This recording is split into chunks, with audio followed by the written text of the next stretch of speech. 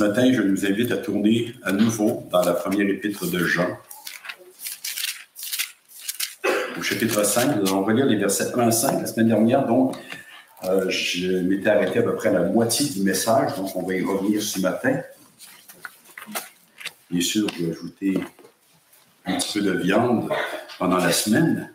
Et donc, 1 Jean, chapitre 5, les versets 1 à 5, tout ce qui est né de Dieu triomphe du monde.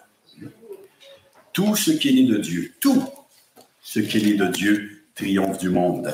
Suis-je né de Dieu pour pouvoir triompher du monde? Mais qu'est-ce que le monde? Quiconque croit que Jésus le Christ est né de Dieu, et quiconque aime celui qui l'a engendré, aime aussi celui qui est né de lui. Nous connaissons que nous aimons les enfants de Dieu lorsque nous aimons Dieu et que nous pratiquons ses commandements. Car l'amour de Dieu consiste à garder ses commandements, et ses commandements ne sont pas pénibles. Car tout ce qui est né de Dieu triomphe du monde, et la victoire qui triomphe du monde, c'est notre foi.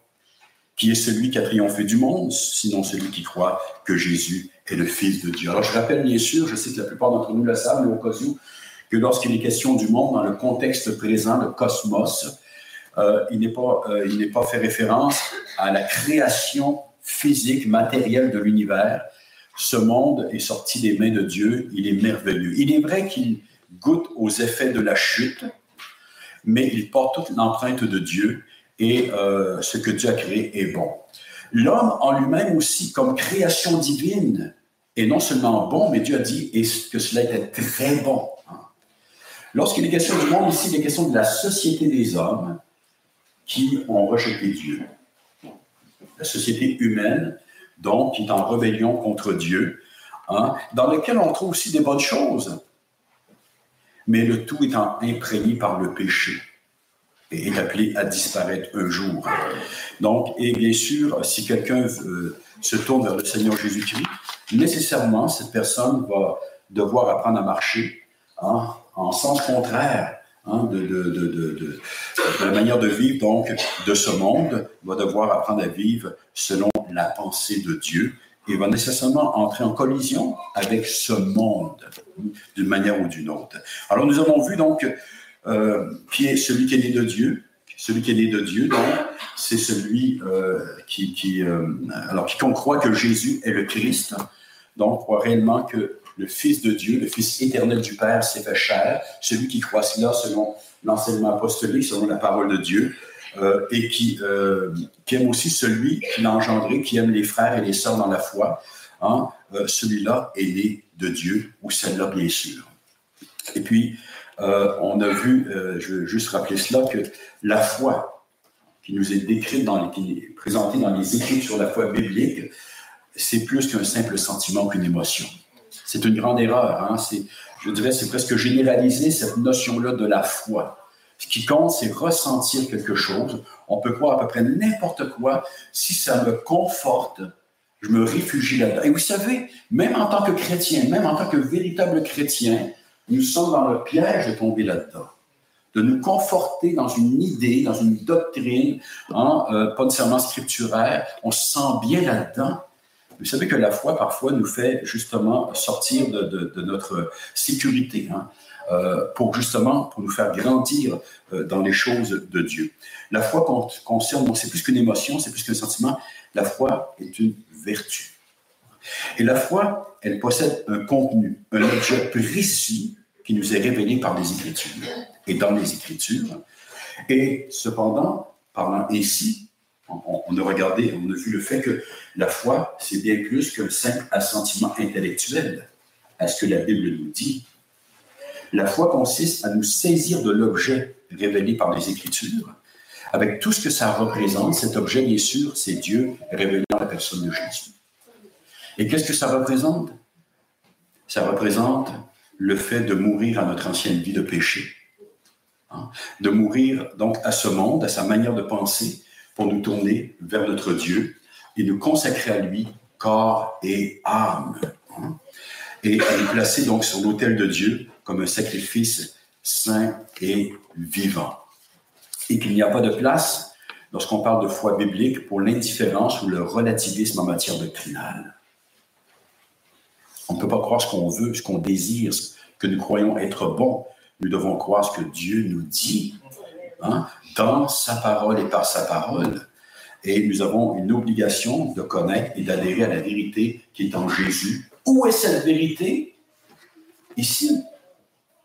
On la trouve dans l'Ancien et le Nouveau Testament. Pas juste dans le Nouveau, mais dans l'Ancien aussi. Les deux sont indissociables. L'Ancien annonce. Le Nouveau nous montre l'accomplissement, nous révèle l'accomplissement et la victoire finale. Et que cette foi, donc, qui n'est pas une simple émotion, mais qui est l'adhésion à la vérité révélée dans les Écritures, la foi qui nous fait saisir l'objet révélé par les Écritures, Dieu révélé en Christ. Mais cette foi n'a pas pour but, promis, de nous accorder un certain réconfort ou bien-être dans la vie présente, ni la réussite dans nos affaires ou la santé physique. Cette foi concerne le salut de nos âmes. Cette foi concerne le salut de nos âmes, salut rendu possible par le sang que notre Sauveur a versé sur la croix et par sa résurrection d'entre les morts. C'est par cette foi que nous échappons à la perdition éternelle que méritent nos péchés. Et c'est pour cela, on l'a vu, que l'apôtre Pierre l'appelle notre précieuse foi, plus précieuse que l'or. Vous savez, ce ne sont pas les faux évangiles qui manquent à notre époque. Quelqu'un m'a envoyé un courriel dernièrement, je suis allé voir, ça concerne M. Joel Austin, prédicateur très très connu aux États-Unis, que j'ai déjà vu d'ailleurs. Vous savez, il y a un auditorium qui peut recevoir 16 000 personnes. C'est gros comme le centre Vidéotron. Et il le remplit plusieurs fois chaque dimanche. En fait, semble-t-il qu'en 2015, il avait 52 000 membres dans son église. Je ne sais pas ce que c'est, je pense que c'est dans celui des États-Unis. Le problème avec M. Austin, c'est que, bon, c'est son père qui a fondé l'église. Son père était baptiste. Je pense qu'il était assez dans l'orthodoxie, je ne sais pas à quel niveau, lui, maintenant, et sans dénomination. Hein. Mais le cœur de son message, c'est celui-ci.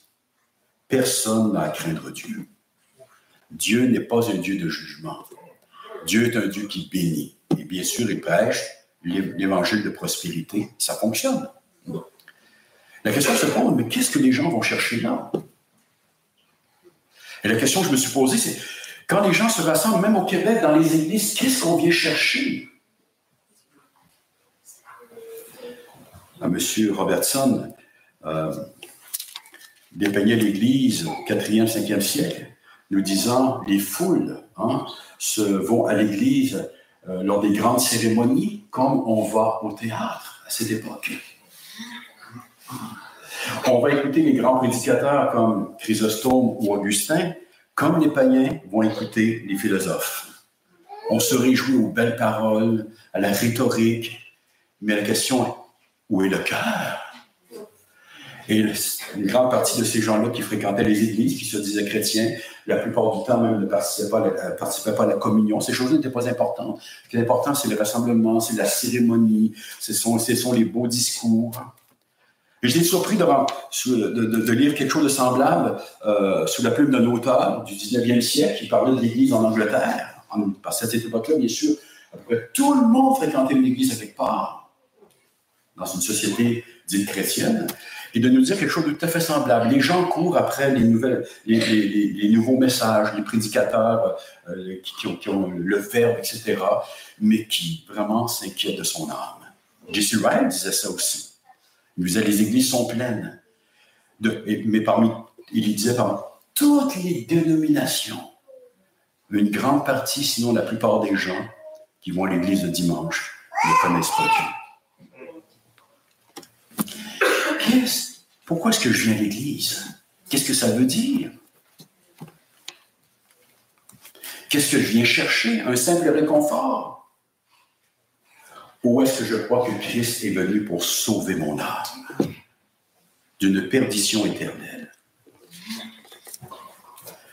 Et puis nous avons vu, deuxième point, à partir du verset 2 jusqu'au première partie verset 3, comment nous savons que nous aimons les frères. Nous connaissons que nous aimons les enfants de Dieu lorsque nous aimons Dieu et que nous pratiquons ses commandements. C'est intéressant, l'apôtre avait déjà écrit, nous connaissons que nous aimons Dieu lorsque nous aimons les enfants de Dieu. Et maintenant, il dit le contraire.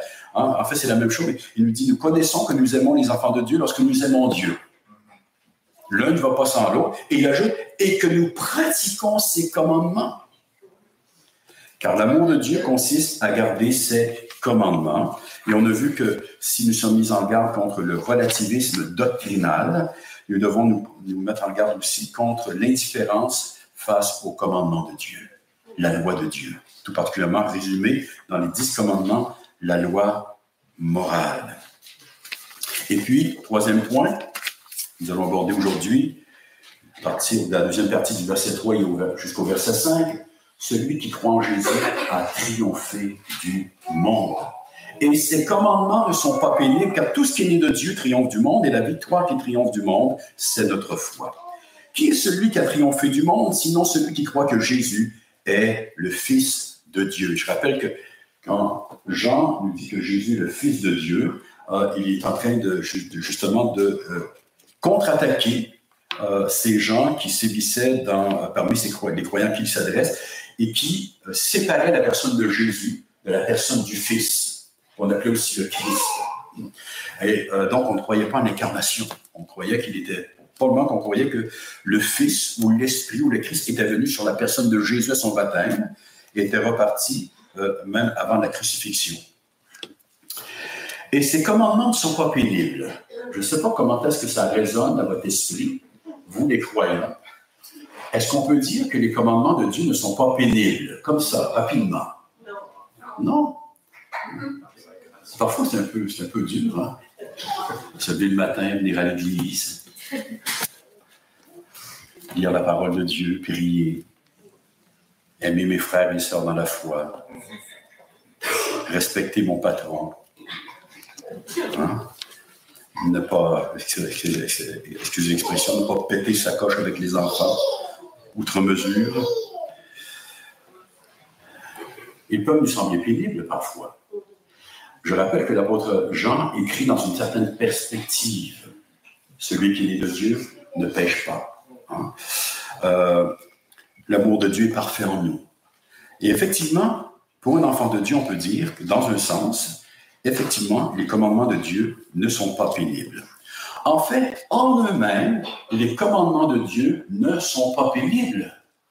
Parce que c'est une loi d'amour, c'est une loi de liberté, édictée par un Dieu d'amour, infiniment sage, infiniment bon, infiniment bienveillant.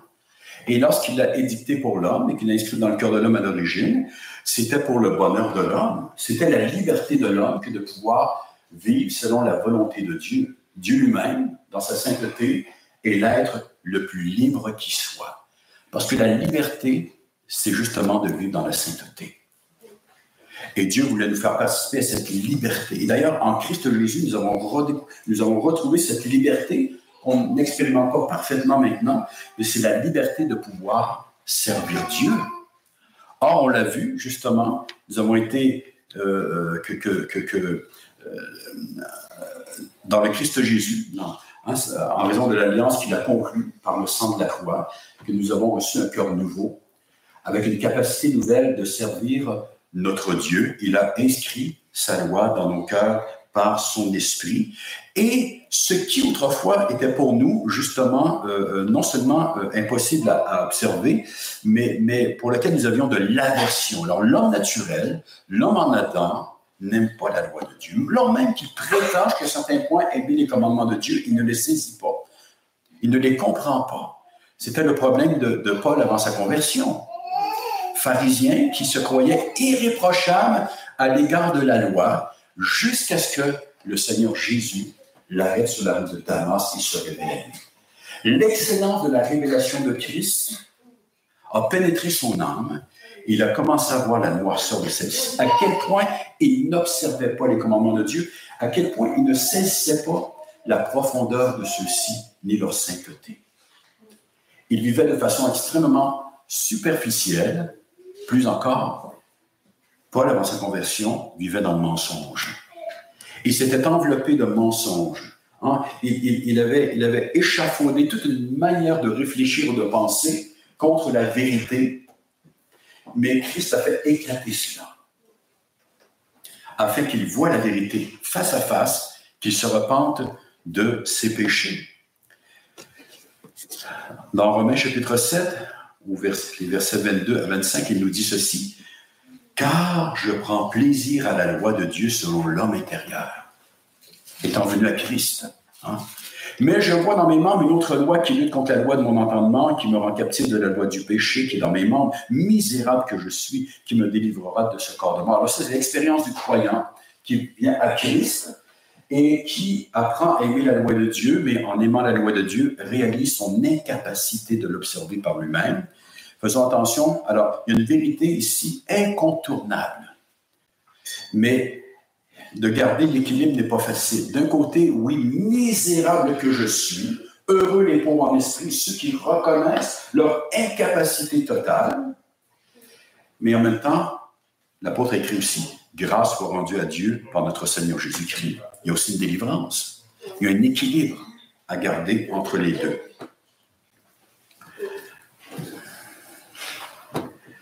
Je ne sais pas si mon exemple est bon, mais vous savez, surtout dans notre société aujourd'hui, on bouge moins qu'avant. On a besoin quand même de faire un peu d'exercice pour se garder en santé. L'exercice lui-même est sain, il est bon.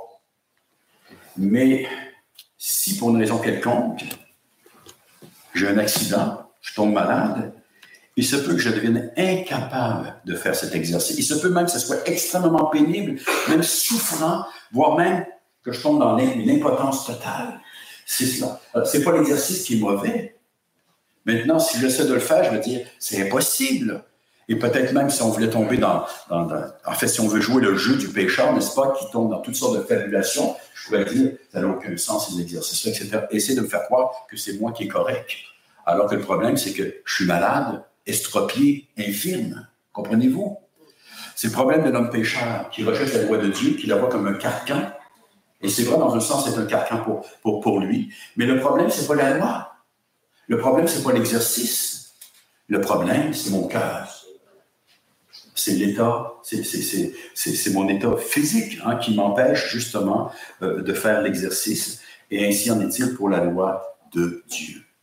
Incapable de l'accomplir, et en fait, c'est plus que cela, un non-désir de l'accomplir telle qu'on la retrouve, telle qu'elle nous est révélée dans les Écritures. Je peux en déformer le sens. Je peux chercher à amoindrir donc la demande, mais la loi elle-même ne peut pas changer. Et Dieu, un jour, va demander à tous les êtres humains de rendre compte de ce qu'ils auront fait avec celle-ci. Le seul moyen d'échapper à la condamnation de la loi, à ce que l'Écriture appelle la malédiction de la loi, parce que la loi me dit ce que je devrais être, eh bien, c'est de venir à Christ qui l'accomplit pour moi. Mais une fois qu'il l'accomplit pour moi, il fait autre chose. Le Père a envoyé son Fils, lui, après cela son Esprit, qui nous donne un cœur nouveau pour apprendre à aimer la loi et apprendre à lui obéir imparfaitement, mais réellement. Nous lisons dans le psaume 119, au verset 47. C'est intéressant dans l'Ancien Testament. Cet homme avait le cœur régénéré. Je fais mes délices de tes commandements, je les aime. Ça ne ressemble pas à quelqu'un qui est écrasé par les commandements de Dieu, cela. Aucun doute que c'est. D'ailleurs, on le voit dans le psaume. Il demande au Seigneur de l'aider à mieux comprendre les commandements, à observer les commandements de Dieu. Il reconnaît ses faiblesses, ses infirmités, mais son cœur est porté vers la loi de Dieu. Ses commandements ne sont pas pénibles. En ce sens. Toujours au psaume 119, les versets 67 à 73. Intéressant. Avant d'avoir été humilié par toi, Seigneur, brisé, je m'égarais. Il est bon d'être humilié. Maintenant, j'observe ta parole. Tu es bon et bienfaisant. Enseigne-moi tes statuts. Tu es bon et bienfaisant. Enseigne-moi tes statuts. C'est le corollaire. Parce que tu es bon, parce que tu es bienfaisant, que tu me veux du bien, enseigne-moi tes statuts. C'est la meilleure chose qui puisse m'arriver.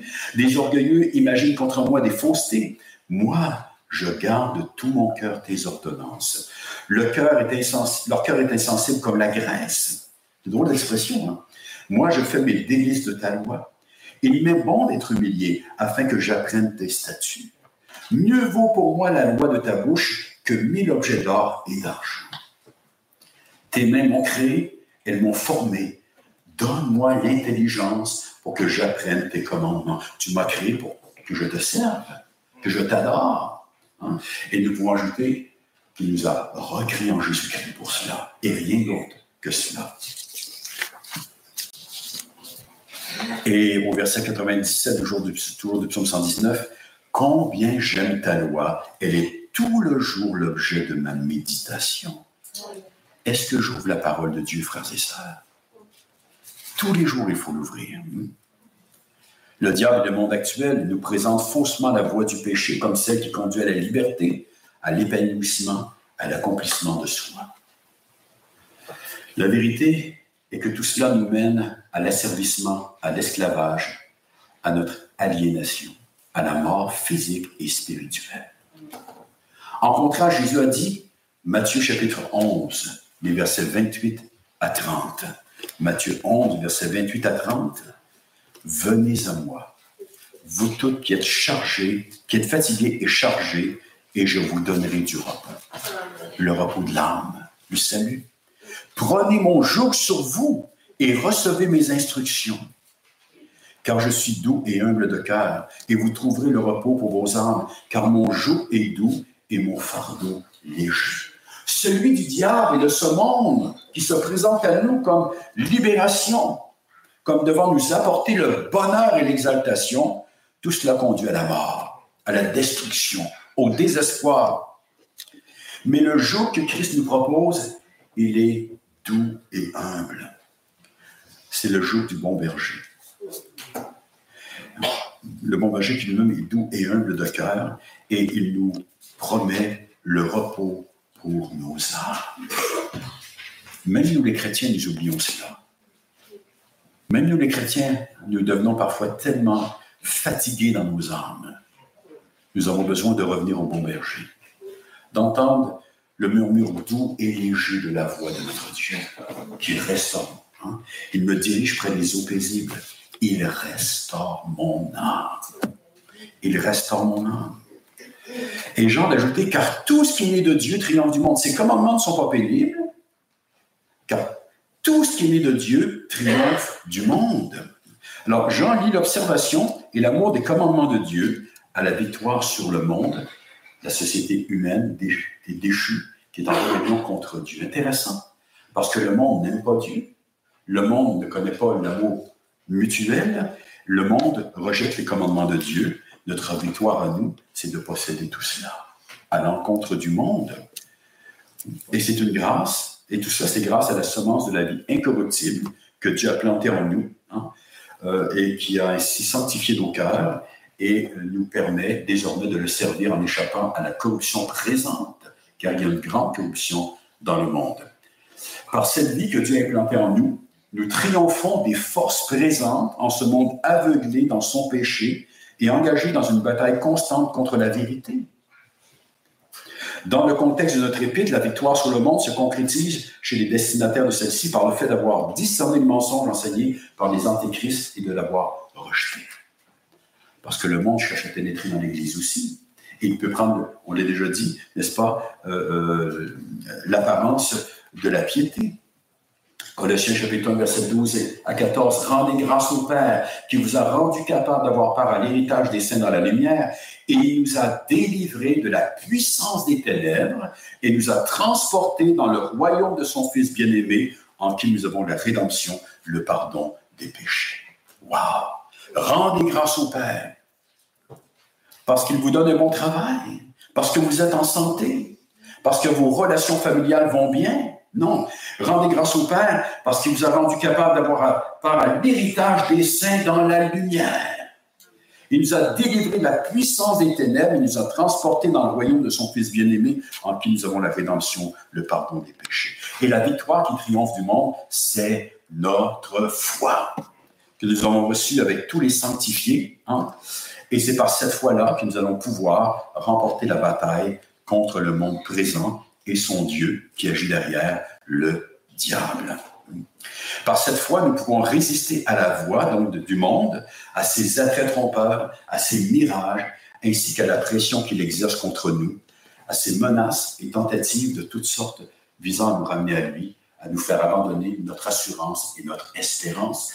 Et pression qui prend la forme dans certains pays, et tout au long de l'histoire, parfois même par féroce persécution, où on dit, toi, soit que tu abandonnes ton Dieu, soit que tu abandonnes ta foi, ou que tu meurs.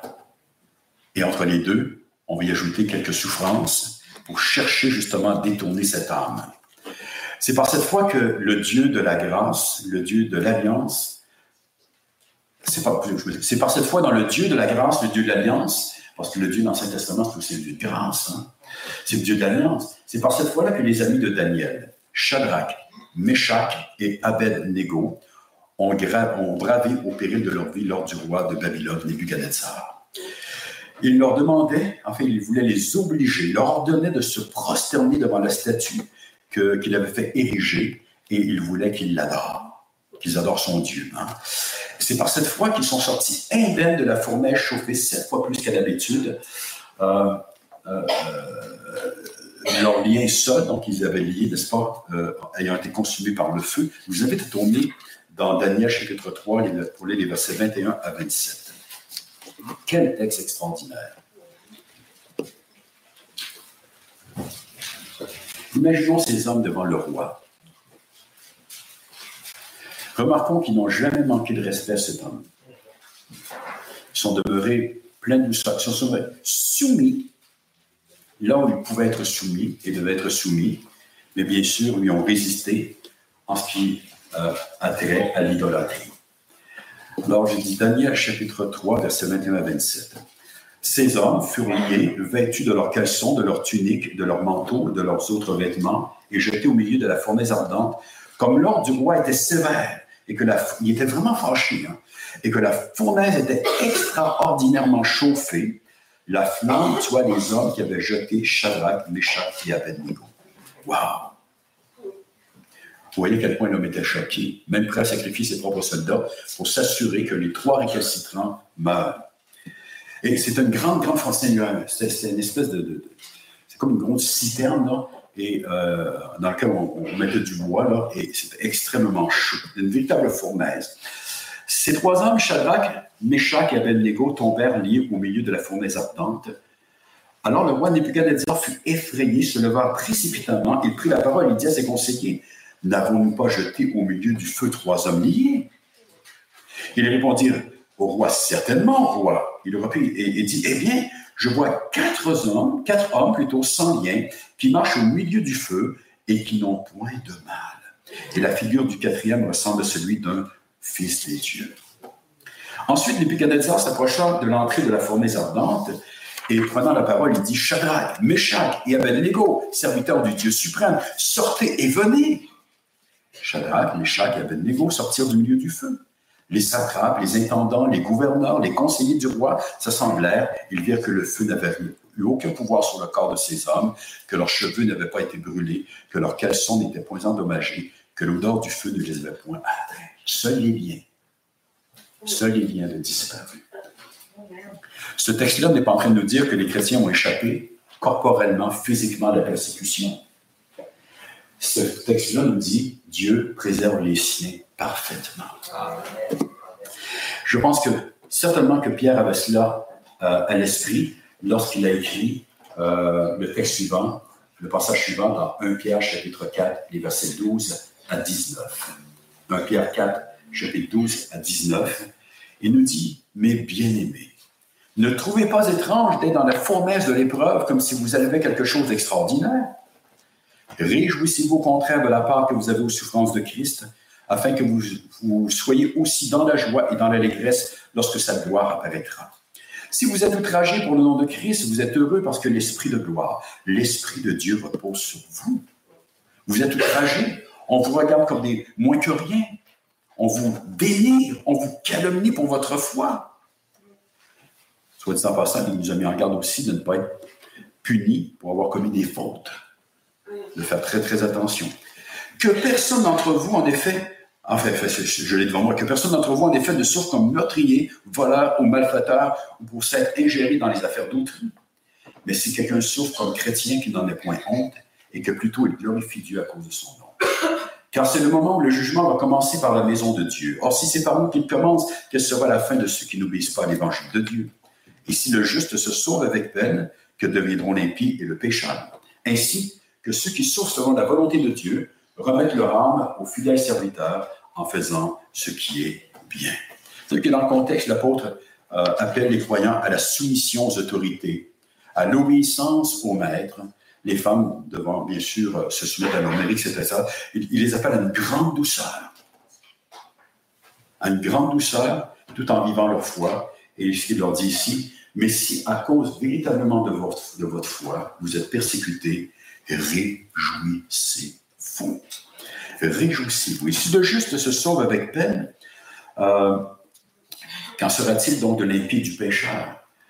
Le juste dans ce monde trouve le repos en Christ, mais dans ce monde lui-même, il y aura un combat jusqu'à la fin, toujours, d'une manière ou d'une autre. Peut-être pas aussi intense que ce qu'on voit ici, et pourtant, même si ce n'est pas physique, il y a des combats au niveau de l'âme. Résister au péché. L'auteur de l'apôtre de l'Épître aux Hébreux dit « Vous n'avez pas encore résisté jusqu'au sang. »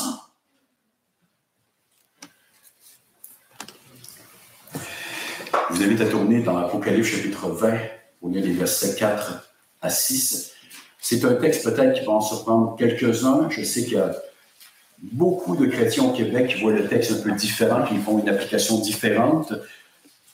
Nous pouvons avoir une pensée divergente sur la question, mais personnellement, je pense vraiment que cette résurrection dont il est question, c'est lorsque les saints quittent ce monde et entrent dans la gloire, dans l'attente de la résurrection. L'idée est celle-ci, dans un moment de grande persécution, annoncée dans le livre de l'Apocalypse, eh bien, nous avons un réconfort extraordinaire qu'on doit mettre en parallèle avec le récit, donc, des 3 amis de Daniel qui ont été préservés au sein de la fournaise ardente. Je vais les âmes de ceux qui avaient été décapités. D'ailleurs, dans le grec, c'est vraiment le mot « âme ». Pas corps, les âmes de ceux qui avaient été décapités à cause du témoignage de Jésus, à cause de la parole de Dieu, et de ceux qui n'avaient pas adoré la bête, ni son image, qui n'avaient pas reçu la marque sur leur front et sur leurs mains. Ils revinrent à la vie, ils régnèrent avec Christ pendant 1000 ans. Ils sont allés au ciel. Et là, il y a un règne qui commence. Le chiffre 1000 est un chiffre symbolique qui, je pense, nous parle de 10 au cube. 10 fois 10 fois 10. Vous savez ce que ça veut dire? Le lieu très saint dans le tabernacle et dans le temple était un cube. Ça nous dit, ils entrent dans la présence de Dieu, même, dans le repos, dans le sanctuaire céleste, après avoir obéi à Dieu, après avoir servi fidèlement, même au prix de leur propre vie, après avoir souffert pour le nom de Christ, ce qui est une grâce que Dieu nous fait, ils entrent dans la plus grande sécurité qui soit. Personne ne peut toucher à leur âme. On peut détruire leur corps. Et le corps peut être détruit par... Qu'on le veuille ou non, notre corps, un jour ou l'autre, nous allons tous mourir aussi. Peut-être que certains d'entre nous vont passer par de longues maladies. Mais en Christ Jésus, mon âme est gardée pour le salut. Les autres morts ne reviennent point à la vie jusqu'à ce que les 1000 ans soient accomplis. C'est la première résurrection. Heureux et saints ceux qui ont part à la première résurrection. La seconde mort n'a point de pouvoir sur eux. La seconde mort, c'est la perdition éternelle. Ils seront sacrificateurs de Dieu, de Christ. Ils régneront avec lui pendant 1000 ans. Le 1000 ans, il faut vraiment le prendre ici comme symbolique d'un moment de gloire extraordinaire avant d'expérimenter la gloire éternelle au retour de Christ. Quoi qu'il en soit, l'apôtre Paul nous dit quelque chose de semblable dans 2 Timothée chapitre 4, verset 18. Dans 2 Timothée, l'apôtre Paul sait qu'il va mourir. Il a été arrêté à nouveau. On est sous le règne de Néron, un despote, et il a la certitude qu'il ne sortira pas de là. Il écrit littéralement un testament spirituel à Timothée. Il l'encourage justement à persévérer dans le combat de l'Évangile. Prêche la parole. Et il dit ceci: le Seigneur me délivrera de toute œuvre mauvaise, il me sauvera pour me faire entrer dans son royaume céleste. Mais il sait qu'il va mourir. Et quand on dit qu'il va mourir sa belle mort. Il va devoir offrir sa vie en sacrifice. La tradition veut qu'il sera mort la tête crucifiée, la tête en bas. Ça semble assez plausible. On sait qu'il est mort en martyr. On lui a pris sa vie. Et il dit, le Seigneur va me délivrer de toute œuvre mauvaise. Pour lui, les œuvres mauvaises, avant toute chose, concernaient son âme. Il va me délivrer. Il va me donner la grâce de demeurer ferme dans ma foi, pour me faire entrer dans son royaume céleste. La chose la plus précieuse que nous avons, frères et sœurs, en ce moment, c'est notre foi en Christ Jésus. C'est pareil, nous avons triomphé de ce monde menteur, qui ne sert pas Dieu, pour pouvoir entrer dans le royaume de notre Dieu. À lui soit la gloire au siècle des siècles. Amen. Ce monde, frères et sœurs, quoi qu'on en dise, va demeurer jusqu'au retour de Christ, imperméable à la vérité et à l'amour de Dieu. C'est seulement notre Sauveur, lorsqu'il va paraître, que l'on verra la fin abrupte donc, de toutes les iniquités présentes, et cela par le jugement que Dieu va justement faire tomber sur ce monde, alors que Christ va alors établir son royaume éternel de justice.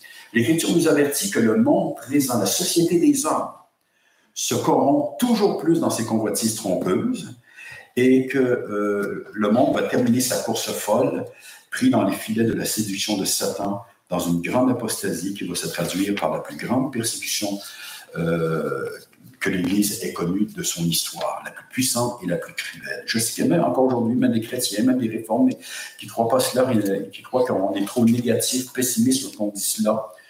Mais il me semble, je ne suis pas capable de voir autre chose dans les Écritures. Il n'y a rien de pessimiste là-dedans. C'est pourquoi il nous est dit d'ailleurs constamment de veiller, de prier. Veillons et prions. Veillons et prions. L'Église n'a pas reçu pour mission de gagner le monde à Christ, de le réformer, de le transformer en vue de la venue de ce dernier. L'Église a reçu la mission de briller au sein des ténèbres présentes, de tenir bien haut le flambeau de la vérité au milieu des bouleversements et des ébranlements incessants dont est le théâtre, donc l'humanité pécheresse. Et ce sont des bouleversements qui ne cesseront pas, mais qui vont même s'accentuer plus nous approchons du retour du Seigneur. Ce monde tel qu'on le connaît s'avance de façon aveuglée vers son naufrage, tout simplement. Et nous sommes mis en garde. Lorsque l'on dira paix et sûreté, une ruine soudaine va fondre sur ce monde. Prenons garde, frères et sœurs. Quand ce monde semble mieux aller, se relever de ses difficultés, c'est pour s'engouffrer beaucoup plus loin dans d'autres choses. Ce monde s'en va à sa perte parce qu'il refuse de se repentir, tout simplement. Et rappelons-nous qu'en tant que croyants, en tant qu'Église, nous sommes encore imprégnés, bien plus qu'on le pense, encore de la pensée de ce monde, de ses valeurs, de sa manière de faire, de ses méthodes. Nous lui demeurons à certains égards attachés et vulnérables à ses attraits, à ses prétentions, à sa fausse gloire, ainsi qu'à ses égarements. Il nous est dit, veillez et priez. De là l'avertissement de notre Seigneur, souvenez-vous de la femme de Lot. Ainsi que l'injonction qu'on trouve dans les Écritures de sortir du milieu d'elle, de Babylone, et de ne pas participer à ses œuvres. Encore une fois, sortir du milieu d'elle, ce n'est pas le fait qu'on ne reconnaît pas qu'il y a des belles choses dans le monde. D'ailleurs, j'ai un bel exemple de cela dans les Écritures. Lorsque les disciples ont attiré l'attention du Seigneur Jésus-Christ en lui disant « As-tu vu notre temple? Quelle belle pierre! Quelle belle construction! » Et c'était magnifique, semble-t-il. C'était une merveille du monde. D'ailleurs, les Romains, ils l'ont détruit, mais ils ne voulaient pas, parce que les Romains voulaient préserver ce qu'ils considéraient comme des joyaux d'architecture ou au niveau de l'art. Ils ne voulaient pas, mais Dieu avait dit qu'il serait détruit. Alors, c'est parce que la réponse du Seigneur, c'était « Il ne restera pas pierre sur pierre qui ne soit renversé. » Maintenant, est-ce que le Seigneur niait que le temple était beau? Je ne crois pas. Je crois qu'il trouvait le temple très beau aussi. J'aime bien cette ville. Elle est magnifique. Elle fait partie du patrimoine mondial de l'UNESCO. C'est un joyau, la ville, du moins, surtout la vieille ville, n'est-ce pas? Mais en même temps, un jour, elle va disparaître, comme tout le reste dans ce monde. Rien de ce qui n'est pas en Christ va subsister. Donc, le Seigneur Jésus, bien sûr, ne niait pas la beauté du temple, ni la capacité des hommes de faire de belles œuvres à ce niveau-là, mais ce qu'il voyait, c'est la rébellion de son peuple, qui allait conduire au jugement de Dieu. Et donc, il amène ses disciples dans une autre perspective. Non pas la négation de ce qui est bon en soi, quoi que ce soit, mais du fait que tout ce que nous voyons un jour va disparaître. On peut faire d'ailleurs un certain parallèle avec nos propres corps. Quelqu'un peut se trouver très, très, très beau lorsqu'il est jeune et se regarder dans le miroir. Mais sachez qu'à moins que vous mouriez très, très jeune, ça va revenir au même de façon, parce que si vous mourrez très, très jeune, votre corps va retourner à la poussière. Et entre les deux, c'est pas nécessairement très, très beau à voir. Mais même les plus belles personnes finissent par vieillir. La beauté se fade. Tout dans ce monde doit disparaître. Ce qui est en Christ va demeurer. Ce qui est en Christ. J.C. Wright de nous dire qu'il n'est pas question dans le Nouveau Testament d'une conversion universelle des hommes, mais des élus. Et le Seigneur de nous dire que ces élus forment un petit troupeau. C'est à ce petit troupeau que le Père a cru bon de donner le royaume. Et qui est celui qui a triomphé du monde, sinon celui qui croit que Jésus est le Fils de Dieu. Alors, pour une fois, l'apôtre Jean, contrairement aux hérétiques, lui ne différencie pas la personne de Jésus de celle du Fils de Dieu. Jésus, nous dit-il, est le Fils de Dieu. Une seule personne, un seul sujet. Dieu s'est fait chair. Dieu s'est incarné pour notre salut, pour notre rédemption. D'ailleurs, il n'y avait aucun autre moyen de nous relever justement de notre ruine. Il s'est fait chair afin d'accomplir à notre place, on dit de façon vicariale, ce qui nous était impossible en raison de notre condition déchue. Le Fils que la Vierge Marie a enfanté est Emmanuel, Dieu avec nous. Dieu lui-même apparu en ce monde et pour notre relèvement, notre rédemption, le ciel a visité la terre en la deuxième personne de la Trinité, le Fils éternel du Père qui a assumé parfaitement notre condition. Je vous invite à tourner dans l'Épître aux Hébreux, au chapitre 2, pour lire les versets 14 à 17. On achève.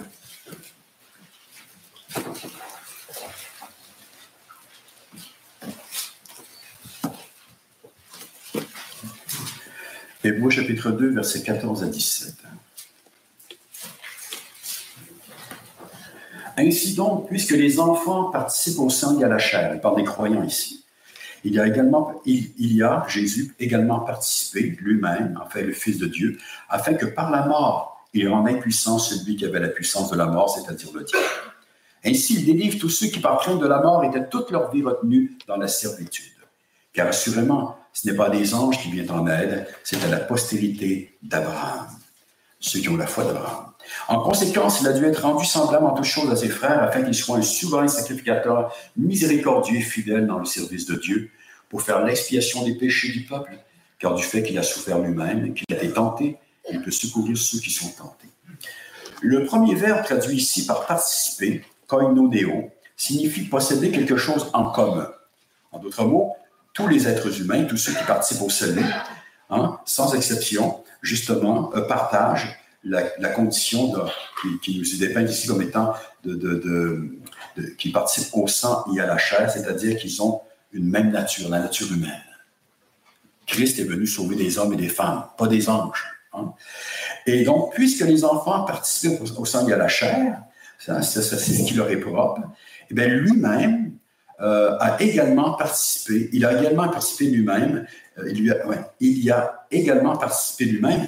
Ici, l'auteur emploie un autre mot, un autre verbe, c'est météko. Et plusieurs considèrent que ce verbe-là désigne le fait de partager une chose qui n'est pas de sa nature propre. Le Fils n'est pas un homme éternellement, il est Dieu.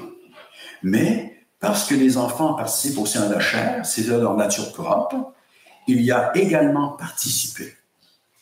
Ce n'est pas sa nature propre, mais il a assumé lui-même afin de rendre impuissant par sa mort celui qui avait la puissance de la mort, le diable, et délivrer ainsi tous ceux qui croient en lui. De plus, le premier verbe indique un état constant. Les hommes participent au sang et à la chair. Ils naissent des êtres humains, ils meurent des êtres humains. Mais le deuxième verbe nous parle d'un moment précis. Le Fils a assumé ce qui n'est pas propre en soi à un moment précis pour notre salut. C'est l'incarnation. C'est la venue dans la chair. C'est lorsqu'il a apparu dans le sein de la Vierge Marie pour notre rédemption. Qui est celui qui a triomphé du monde? Celui qui croit que Jésus est le Fils de Dieu. Et l'auteur de nous dire,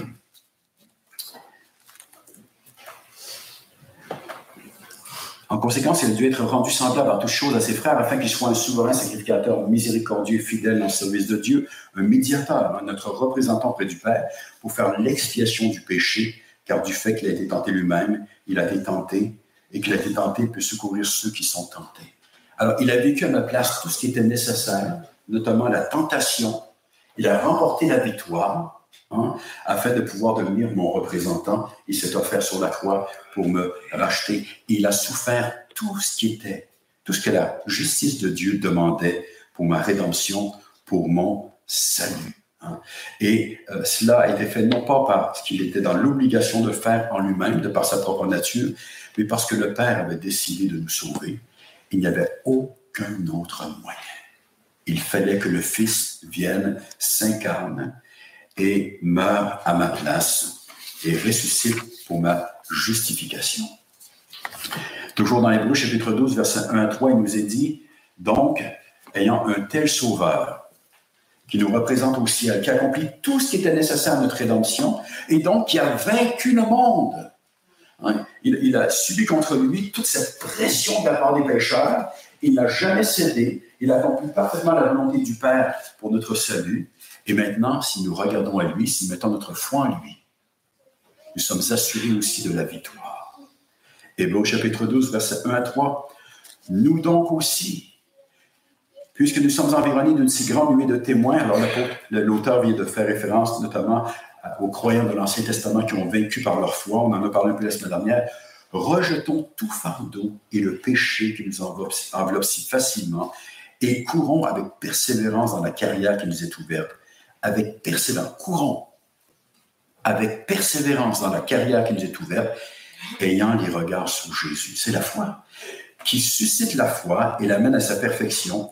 En échange de la joie qui lui était réservée, une joie éternelle dans le ciel, il a souffert la croix, méprisé l'ignominie et s'est assis à la droite du trône de Dieu. Considérez en effet celui qui a supporté contre sa personne une telle opposition de la part des pécheurs, afin que vous ne vous lassiez point l'âme découragée. Christ nous a ouvert le ciel et il nous a donné un modèle, lui-même. Comment vivre dans ce monde maintenant qui s'oppose à Dieu et à son roi.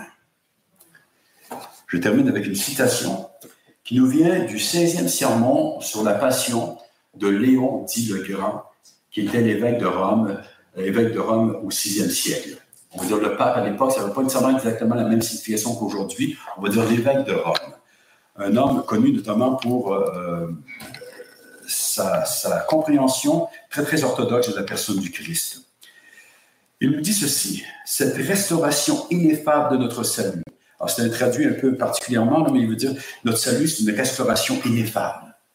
Nous qui étions dans le péché, dans la misère de notre déchéance. Donc, cette restauration ineffable de notre salut bien-aimé ne laisse donc place en nous ni à l'orgueil, ni à la paresse. Courons avec persévérance.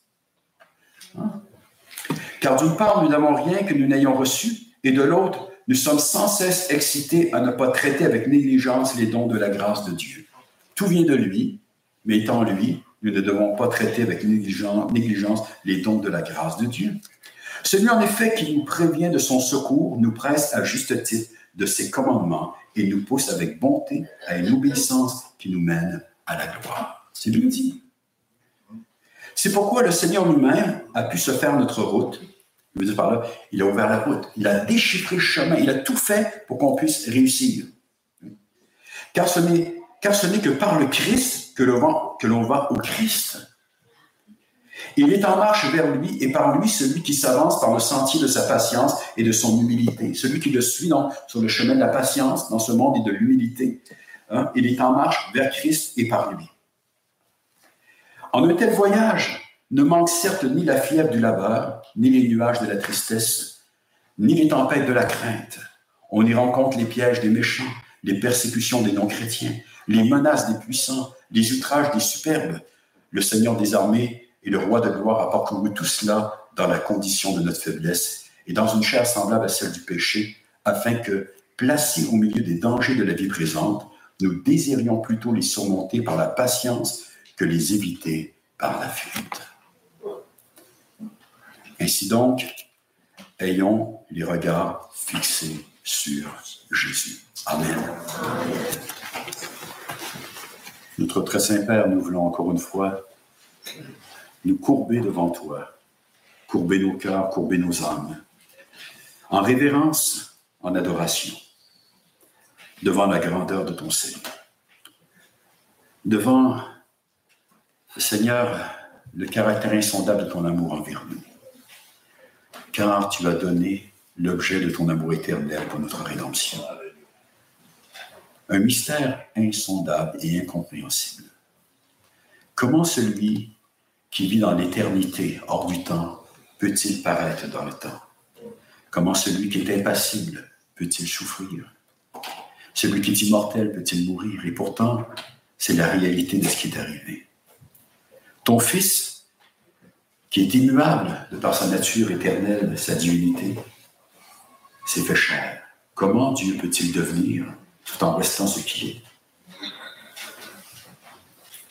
Il s'est fait chair, il s'est fait semblable à nous en toutes choses, hormis le péché. Il a enduré une grande oppression, une grande opposition de la part des frères, des pécheurs. Il a été élevé à la perfection par ses souffrances afin de devenir le prince de notre salut. Il nous a ouvert la porte du ciel, mais il a aussi défriché, Seigneur, toute la route afin que nous puissions la suivre et remporter la victoire sur le monde.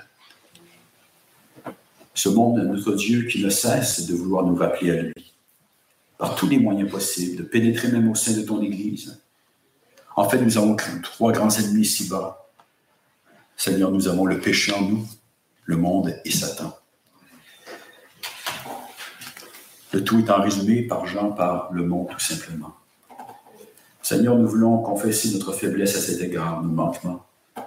Mais nous voulons, notre Dieu, élever nos cœurs vers toi dans l'espérance, dans la confiance, en te demandant de nous préserver du monde. De nous donner, Seigneur, de croire dans notre foi. De nous conscientiser sur le caractère extrêmement précieux de cette foi, sans lequel nous ne pouvons être agréables, afin que nous puissions non seulement la préserver, mais qu'elle puisse être affinée et croître, afin que nous puissions remporter la victoire. Car l'adversité est grande, Seigneur, et nous voyons autour de nous dans ce monde, Seigneur, à quel point l'ennemi se déchaîne. La séduction est extraordinaire. Et nous avons été mis en garde que le jour viendra où elle sera telle que même les élus pourraient être séduits si cela était possible. Il y a un temps de tentation qui vient, Seigneur, et certainement que nous sommes plus proches que jamais de celui-ci, où le monde entier va être engouffré dans une folie extraordinaire. Préserve-nous du mal, Seigneur. Préserve-nous du mal dans la vérité. Seigneur, préserve-nous dans l'amour. Préserve-nous dans ta paix. Préserve-nous dans ta grâce. Donne-nous, Seigneur, dans la contemplation de ton être, de ton salut, de ta personne, de ton Fils, de demeurer calme, mais fermement attaché à toi.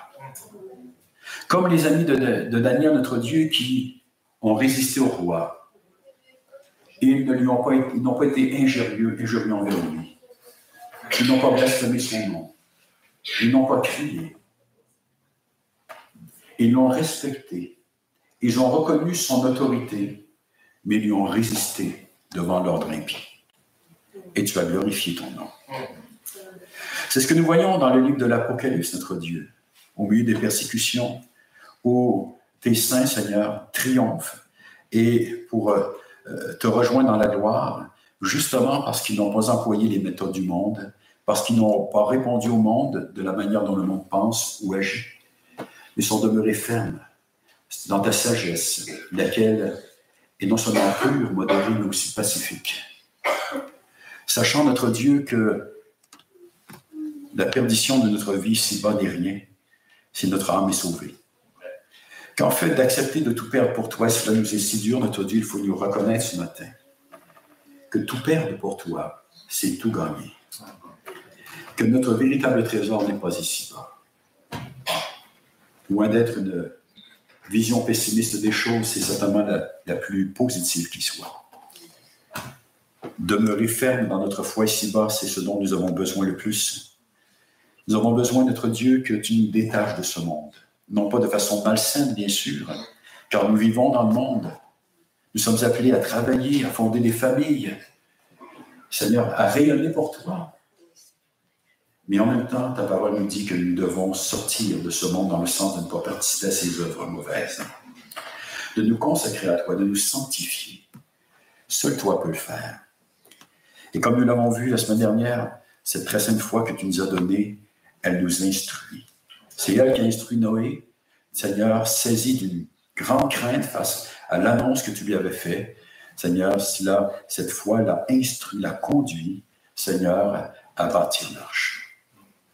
Malgré tout ce qu'on pouvait lui dire, et ta parole dit qu'il est un prédicateur de justice, il a prêché ta parole pendant des décennies, notre Dieu. Mais la récompense est venue lorsque tu l'as préservé. Seigneur du jugement qui est venu. C'est cette foi, Seigneur, aussi qui a instruit Moïse, qui a préféré justement l'opprobre de ton peuple que d'être appelé fils de la fille de Pharaon. Certainement qu'il y avait là, Seigneur, tout un honneur humain. Il y avait là un avenir assuré pour sa propre personne. Mais Seigneur, il a refusé ces choses. Il a préféré l'opprobre de Christ au péché. Il a préféré la honte attachée à la personne de Christ et à sa croix. Seigneur, à la vie dans l'iniquité de ce monde. Donne-nous, Seigneur, de prendre exemple sur ceci, mais surtout sur ton Fils, comme nous l'avons vu, qui, pour nous, a enduré le plus grand combat qui soit et l'a remporté. De ce fait, Seigneur, notre foi en lui nous garantit aussi la victoire. Seigneur, donne-nous de préserver cette foi. Donne-nous, Seigneur, de la nourrir comme il se doit. Donne-nous, Seigneur, de la considérer comme la chose la plus précieuse que nous avons ici-bas. Et qu'elle ne puisse pas s'éteindre, mais au contraire, Seigneur, prendre toute la place et nous éclairer toujours plus dans notre manière de vivre pour toi. Sachant que cette foi, Seigneur, elle agit par l'amour, par la charité.